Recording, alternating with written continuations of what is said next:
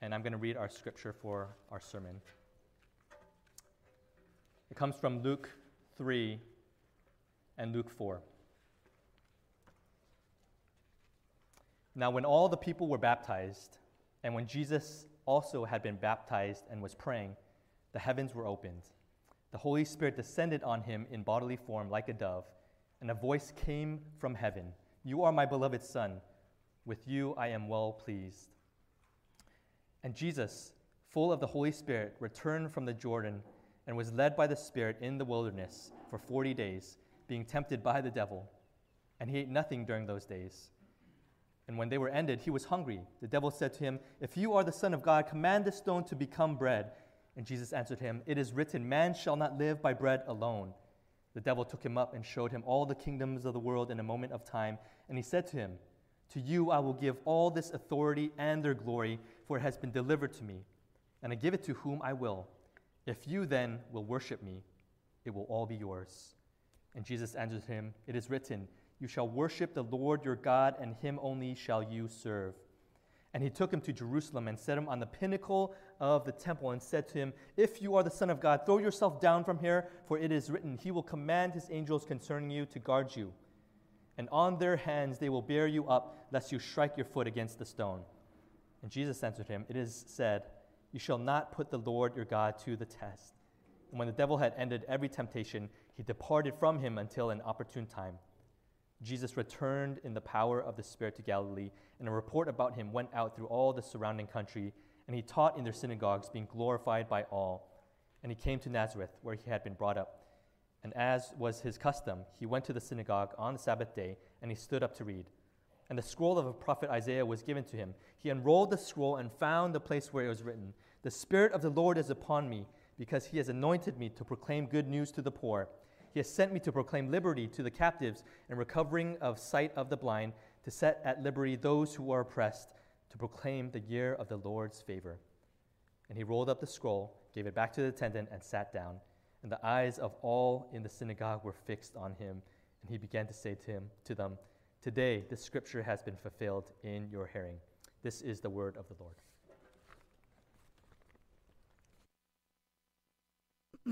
Thanks, Harry. Good morning, Risen. It's good to see you all. It's been more than a year since we were last in this room. And I don't even remember our launch service. I'll be honest with you. It's been one heck of a year. And so I hope you're doing well. It's good to be worshiping with you all indoors again. So thankful for Harry and the Sunday Ops team, who rolled out a transition plan and finally got us to this point where we could worship God more fully, without distractions, together. And it feels like we're relaunching almost. And God has been faithful, right? God has been faithful, and we give him the glory, we give him the thanks. If this is your first time visiting us, welcome to our church. My prayer for you is that you meet God today, that he speaks to you, right? That this isn't just something that you're doing, to get someone off your back, but that you realize you need Jesus, and he's here, and he's for you, and he wants to give you himself. Right now we're going through the Gospel of Luke, and today's passage, it covers the temptation of Jesus. It's like a weird supernatural passage, right? The devil and Jesus is having this intense argument, and they're going back and forth, and it has so much depth, so much layers to it. We're not going to be able to fully unpack it today, that's for sure. I don't think we're going to be able to fully unpack it until we get to heaven, to be honest. But the three things we are going to look at today is, 1, the wilderness. We're going to take a look at the wilderness. 2, we're going to take a look at the 3 tests, the 3 temptations that Jesus goes through. And then lastly, we're going to take a look at the baptism of Christ. All right, so those are 3 points. The first, the wilderness. Now, we didn't read this part, but just before this passage in Luke chapter 3, verse 23, Luke tells us that Jesus begins his ministry at about the age of 30, right? So for about 29 to 30 years, Jesus is a carpenter, right? He's working with his hands. He's a contractor. And then he shifts from being a carpenter to being a rabbi, a teacher of God's word. And the first thing Jesus does in this new role is what? He goes into the wilderness. And that's kind of strange, isn't it? Why would he do this? Why would the first thing he do as a teacher of God's word, why would it be to go to the wilderness? Well, when you read the Old Testament, the understanding of the wilderness is of tremendous importance. You can't understand the Bible. You can't understand Jesus, who God is. You can't understand yourself, the Christian life, if you don't understand the significance of the wilderness. All right? And the most significant place we see this is when God frees the Israelites out of Egypt. He frees them out of Egypt, and where do they go? They go into the wilderness. Why do they go into the wilderness? Well, because that's the natural terrain from Egypt to the Promised Land. It's the wilderness. You see, the wilderness journey is such a big part of Israel's history. It's a big part of your history. It's always referenced throughout Scripture. And in the book of Deuteronomy, God reveals to Israel the why for the wilderness. Right? We don't want to think about the wilderness. We want to run away from the wilderness. We can't wait to get out of the wilderness. We try to distract ourselves when we're in the wilderness. But God is saying, no, there is a big reason why you are in the wilderness, why the wilderness is part of our lives. In Deuteronomy chapter 8, verse 2, I have this behind me on the screen. Before Moses dies, Israel's on the verge of entering the Promised Land. And so Moses tells Israel to never forget the wilderness journey. He says, "You shall remember the whole journey that the Lord your God has led you these 40 years in the wilderness, that he might humble you, testing you to know what was in your heart, whether you would keep his commandments or not." In other words, though the Israelites had experienced the grace and the power and love of God in their lives as God frees them out of Egypt from slavery, their faith was still not yet mature. They still had all sorts of character issues. God still needed to test them and to grow them. And that, friends, can only happen in the wilderness. Amy Morin is a psychologist and author who experienced some traumatic losses when she was a young woman. And she's been interviewed many times. Maybe some of y'all have heard of her, read her books. And in one of them, she's asked by her interviewer, "After all that you've been through, Amy, how did you manage to stay positive? And how did you manage to stay the course?" And Amy chuckles in this interview, and she says, "Well, I sure didn't always stay positive," right? And then she says, "But life will hit us all. Some of us, like me, are hit when we're young.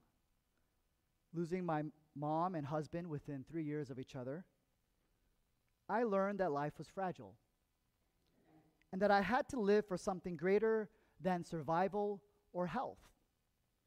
Or else I was always in tremendous dread and paralyzed with anxiety. Because everyone lives for something, and life will constantly test what you're living for. So I've learned to live with deep purpose. I've learned to find meaning in loss, failures, and unmet expectations. There is always redemption. That's what I've learned. That's what keeps me going." Friends, what Amy calls life and what hits us all, the Bible calls the wilderness. And friends, the wilderness will always test us in what we are ultimately living for. Health and life here, success, comfort. Because if we're living for success, you see, the wilderness will reveal that. Because if someone is doing well in their career, maybe they're well liked and they're put together and they're accomplished and they seem successful. If you're living for that kind of success, then you'll find yourself getting jealous. You'll find yourself getting spiteful. You'll find yourself criticizing them, maybe in your mind, maybe to others. we'll constantly be living in envy and unhappiness because if we're living for success, there's always someone who has something that we don't have, you see? That's what happens when we live for our own success. The wilderness will reveal what you're ultimately living for. When the going is good, it may seem like we're standing on solid ground, we're trusting God, but friends, it's only when the going gets tough that we begin to see in our own unhappiness what we are truly and ultimately living for. Let's take another example. If you're living for comfort, when things aren't going smoothly, we'll find ourselves crabby and complaining and moody and so frustrated with those we feel like is making our life less comfortable. You know, how does Rich know this? I'm like, I'm talking because this is me, right? Like I'm just like sharing, like kind of like vomiting on you without you knowing it, okay? But we're all human. We all struggle with the same things, you see? If we're living for comfort, the wilderness will reveal that. It will reveal that we are not living for others. We don't want to admit it, but it will reveal that we are living for ourselves. And so God is taking Israel into the wilderness because he wants to test them. He wants to reveal this to them. He wants to strengthen them. Israel was constantly tested with their loyalty to God, their grace with each other in the tough times, their support for one another, their love for their neighbor. And if you read the Old Testament, if you read them, their story of the wilderness, you'll see that they constantly failed. They were always complaining and fighting with each other. They complained to God that they never had enough, that they weren't as powerful, they weren't as affluent as the other tribes. And even when they become powerful, God tells them, make sure you seek justice in the land. But what do? They plunder. They take gold and silver when they're not supposed to. And when God accuses them of using their power for selfish gain and not for justice, they justify their actions. They're constantly fighting God on every single issue. You see, the wilderness revealed what Israel was ultimately living for comfort, for power, without any accountability, and it cut them off from the presence of God, from the voice of God. It dehumanized them, and it disintegrated them. Eventually, as we've seen, and with John the Baptist, and we will see as we study the Gospel of Luke, Jesus comes and he calls them out. He calls them to repentance. It's a rebuke, but it's a gracious rebuke. It's a saving rebuke. And friends, here's what this means for all of us. Inevitably, we are all going to hit the wilderness.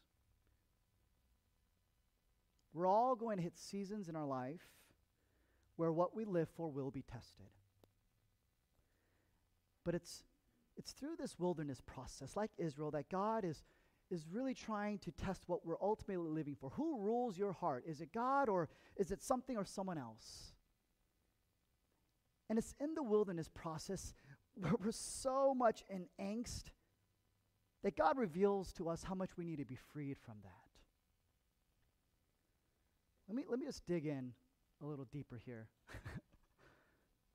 Salvation is about getting out. That's what the word means. You need to get out of something. You need to be saved from something, right? But it's not only about getting out of death. It's also about getting out of the power and rule of anything other than God that is ruling you. That's what it means to be saved. It's not just eternal freedom, it is a present and now spiritual freedom. And just like the Israelites, God's greatest purpose for us is first to save us by his grace through faith in Christ, but then also to work out that salvation, continually freeing us and saving us from the things that continually come back to enslave us. In other words, in the objective sense, salvation happens in an instant. You hear the gospel. It melts you. You experience God. You believe He's real. You're forgiven. You're saved. You're out of death and out of bondage. You've said, God, there is no hope without you. That's salvation. My health and my career, my marriage, my family, my joy, my purpose, it's all fragile. It's all fragile. I'm not the king. You're the king. I need you to save me. I need you to forgive me. I need you to rescue me. I need you to help me live for you and carry me to heaven. That's what salvation is. That's what happens when you are objectively saved. But in another sense, the salvation and freedom you believe in right there, it needs to be progressively worked out into the way you feel, right? The way you actually live, the way you react to things and to people.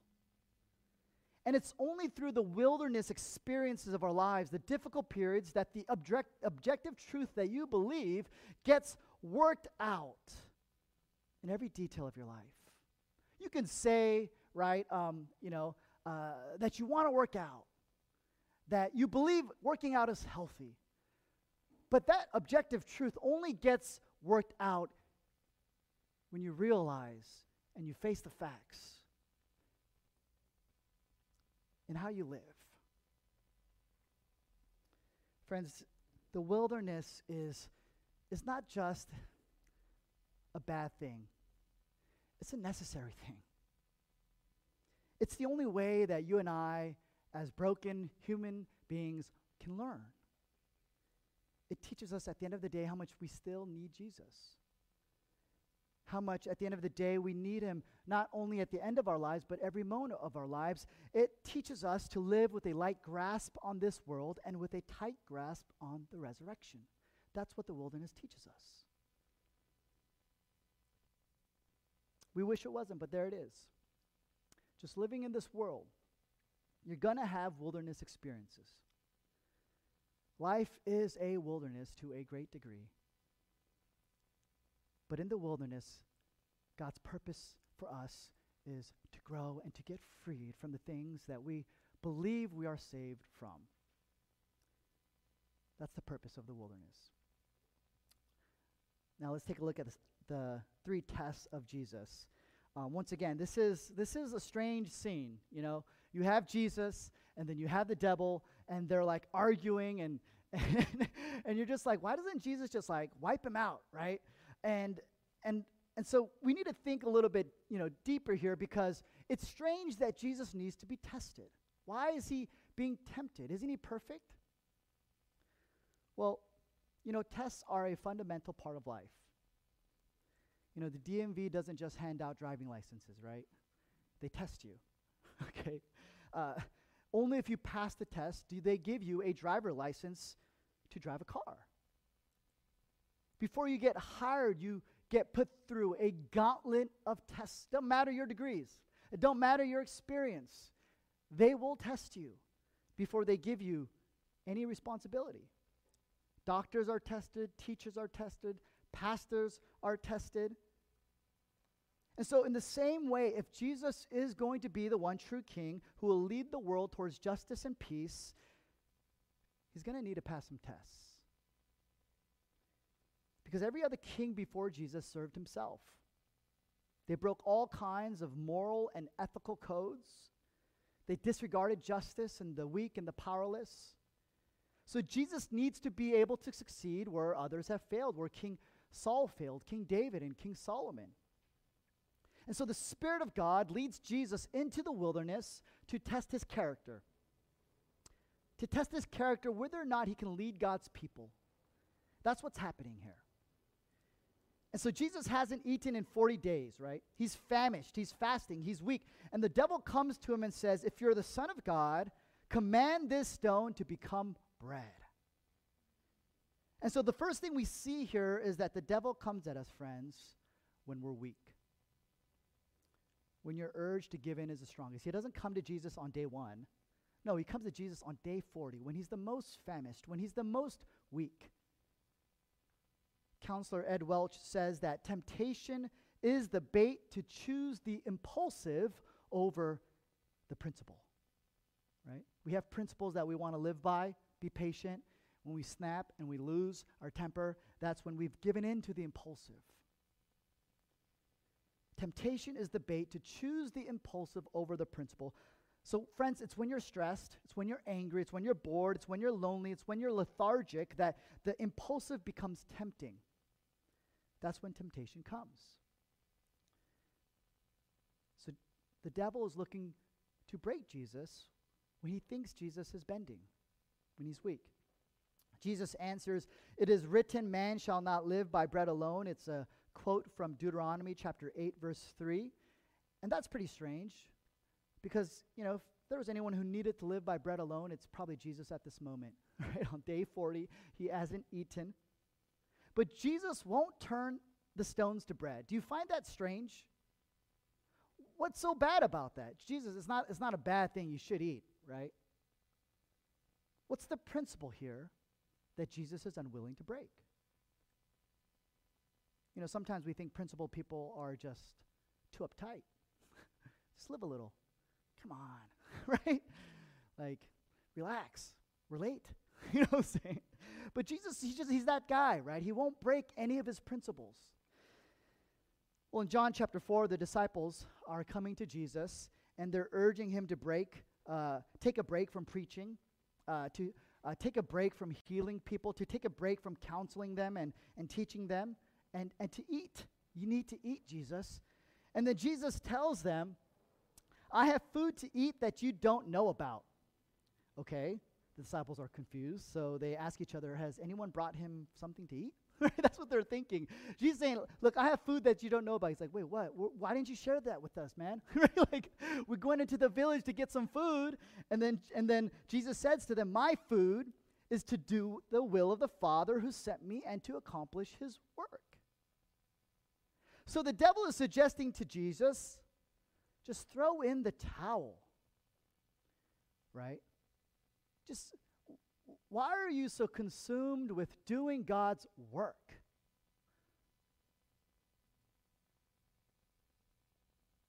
End all this unnecessary adversity. Just take a break, man. It was a test of Jesus' determination and his commitment. And you see, Jesus has this principle that his main food is to do the will of the Father, to save as many people as he can with the gospel in the 3 years of his life. And so that test for him was more than just a test, right? Clayton Christensen, he was an author and professor at Harvard Business School. He says, "It is easier to keep your principles 100% of the time than to break it 1% of the time," right? And so Jesus is not he's not allowing himself to break his principles 1% of the time, because once you do that, it's done.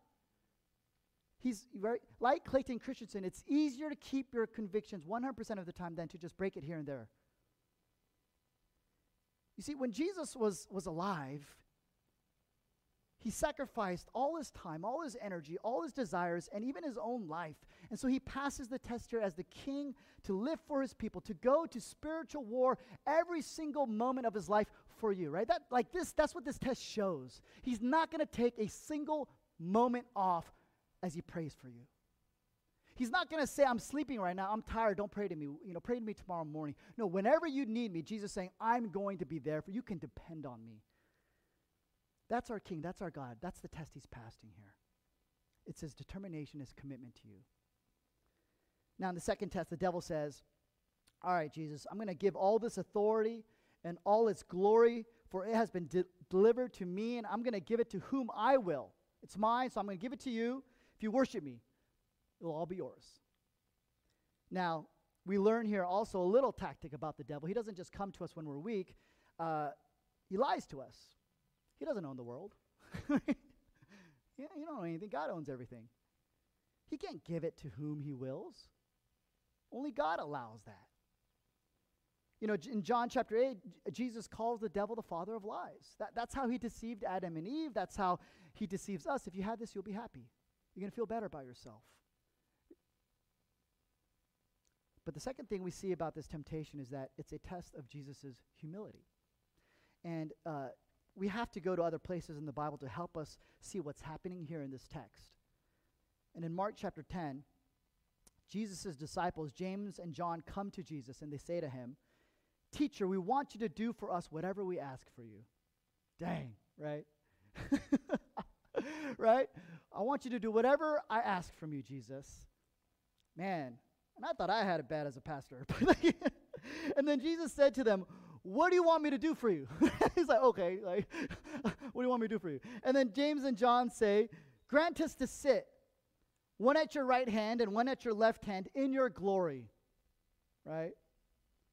And Jesus called it's funny, he doesn't even respond. He calls the disciples over.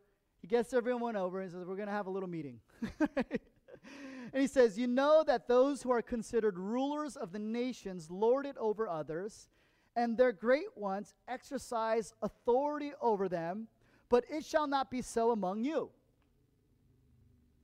Whoever would be great among you must be your servant, and whoever would be first among you must be slave of all. For even the Son of Man came not to be served, but to serve, and to give his life as a ransom for many." James and John, and maybe you and me sometimes, we think that Jesus and God is here to give us our kingdom of glory and our kingdom of comfort. And we say to God, "I want to be there. That's where I want to go, God. So I'm going to worship you, but at the end of the day, that's where I'm going." And the devil knows that this is how the world works. And so he's offering Jesus this. And the sin in us, if we're truly honest with ourselves, it craves power, right? It craves comfort. Like it's so easy to criticize the people above us, and so we're like, we want that power. We want the influence. We want the comfort. We want the glory. We don't want to share that praise. But what do we do with that power when we have it? Right? What do we do with that comfort when we have it? Now, maybe some of y'all have seen the movie Bruce Almighty.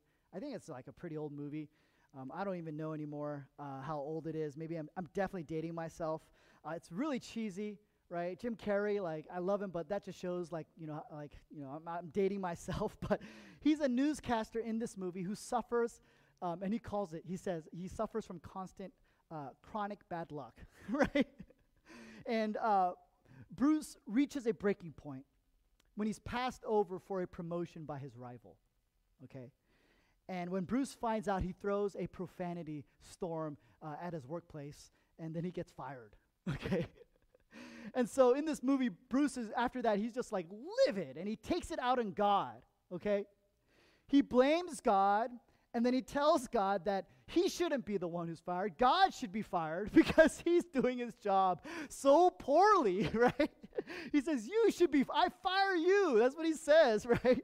And then Morgan Freeman, who plays God, is pretty blasphemous, but he reveals himself to Jim, and he says, "Hey, you want my job?" And Jim's like, "Yeah, give me your job. I'll take it," right? And he says, "You think you could do a better job?" So Jim takes this job. Now, what does he do with his new God-found powers? Does he do justice? Does he heal the broken? Does he help the powerless?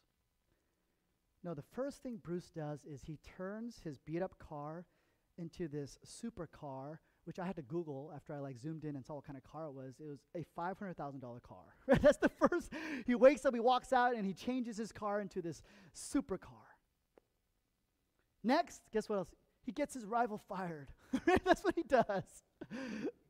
And then if you've seen the movie, he does some other pretty shady things that would get people arrested. Okay? All right.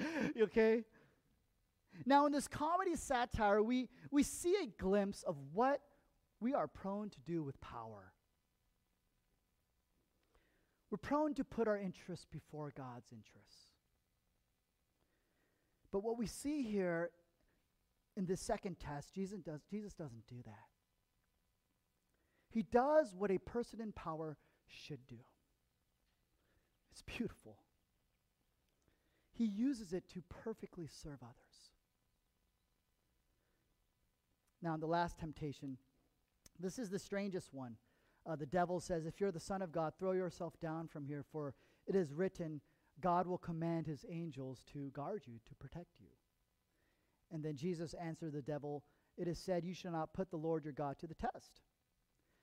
So somehow the devil is putting God to the test with this temptation. But how? Let's unpack that. How is this a test? Well, Darrell Bach, he's one of the leading scholars on Luke, and he says, the devil is trying to test God's love for Jesus by asking God for unconditional acceptance of his requests. Right? The devil is trying to test God's love for Jesus by saying, hey, if he truly loves you, he will do this for you. But what does Jesus say? He says, I don't need to test God's love for me. I know he loves me. I have it now. And I'm going to have that fullness in the resurrection. I'm amazed at this. Because, you know, if we're honest with ourselves, friends, you and I, we're constantly challenging, we're constantly testing God's love for us. We tell God, you need to do this for me now in this life. Or I'm taking the wheel now. We know how that goes, right? We end up getting lost. In reality, we're saying, God, you're not enough. Eternity is not enough. What I have now, like your presence, that's not enough. We're always testing his wisdom and his joy for us when we're looking for other things to give us joy. We're testing the reality of the resurrection. But Jesus doesn't. The union, this relationship with him and the Father, this trust between them is absolutely unbreakable. Now, this brings us to the last point, the baptism of Christ. Now, in baptism, right, we saw when Harry read the beginning of our passage that Jesus comes to John to be baptized. Now, don't you think that's strange, right? Because what does baptism represent? Baptism, the water doesn't do anything by itself, right? But as we place our faith in Jesus, our baptism represents the reality that we're forgiven, that we're made clean, like water makes us clean, that we're given new life by the fellowship of the Holy Spirit. And the Holy Spirit applies this forgiveness into our hearts, and it applies the power and Spirit of God into our lives. That's what baptism represents. But why does Jesus get baptized then? He doesn't need any sin. He doesn't need to be cleansed. He passes all the tests in life. It's kind of strange. Some commentators say that Jesus does this to kind of show that he has solidarity with us. You know what I'm saying? You know? It's like, oh, you know, like, hey guys, like, you know, get baptized because I got baptized. You know what I'm saying? It's like, no. But that's not what's happening here, okay? Jesus never does anything that doesn't have any principle behind it, you know? Later in Luke chapter 12, Jesus says, I have a baptism to be baptized with, and how great is my distress until it is accomplished. That's what he says. He kind of puts a twist on baptism. He's describing baptism as something terrible. It's a distressing thing for him. Why is that? Well, water represents life, right? Without water, nothing on this earth will survive. But at the same time, the oceans are a destructive force. So water also represents death. So friends, our baptism brings us life. But it's only because Jesus' baptism brings him death. That's why Jesus gets baptized. You see, our circumstantial wilderness in our life, it actually symbolizes a greater wilderness, right? The brokenness and sin in our life, it symbolizes a cosmic wilderness. This force, this power in the end of sin, which is death. And none of us can make it out of this wilderness by ourselves. The only way we can be freed from this ultimate wilderness and its power now is if Jesus puts to death the wilderness of sin. And that is why Jesus' declarative baptism and tests are so important. Because Jesus in our passage is saying, I'm going to put to death the wilderness of sin. I'm going to take on the baptism of sin. And in the wilderness, he tests that oath. He lives with absolute integrity and love and faithfulness. The power of sin couldn't even touch him. Could never corrupt him. It couldn't break him. Up to the worst sin imaginable, crucifying the most loving person in the world, the most perfect person in the world. Even in that moment, Jesus didn't sin. He didn't allow that kind of power of sin to break him and to defeat him and to overcome him. Friends, that is how Jesus is victorious over sin. You know, we're always looking for leaders, aren't we? Leaders who won't be broken and beaten by sin. And everyone fails but Jesus. And in him, we're also victorious. In the love of Christ and the cross of Christ, in his death, we have victory over death. And even now, if we believe and trust in him, we have access to the inbreaking resurrection power. Not fully, no, not perfectly, but truly. Graciously, forgivingly, faithfully, we have access to that power whenever we reach out to it. Not your past, not your sin, not your pride, not your stubbornness can prevent you, not even your disbelief. God can soften your heart in the midst of your disbelief to give you that resurrecting power. And friends, the perfect King is here. So come to him and he will bear your burdens. Your burden is never big enough for Jesus to forgive and for Jesus to redeem.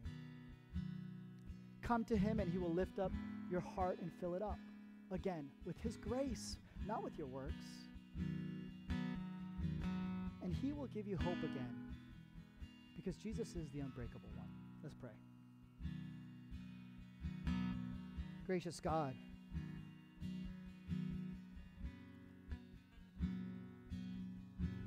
sometimes, you know, when we step out of our world and we come into church on Sunday, we enter an entirely different world. Like we're so used to seeing and hearing stuff on social media and what life is about and how to counter those problems and how to approach life. And so when we come here, we need you to break through to us, to some of the hardness and the layers that we've built up as we wander the wilderness alone. And so, Father, I pray and I cry out to you on behalf of our church that, Father, you would come through on your word, that you would show up when there are 2 or 3 gathered in your name. And through the weakness of a manger, through the weakness of being a carpenter, through the weakness of the cross, not in the glory of this world, Father, in the weakness and in the humility of your church, would you show up? Because that is when we are most on our knees, crying out to you.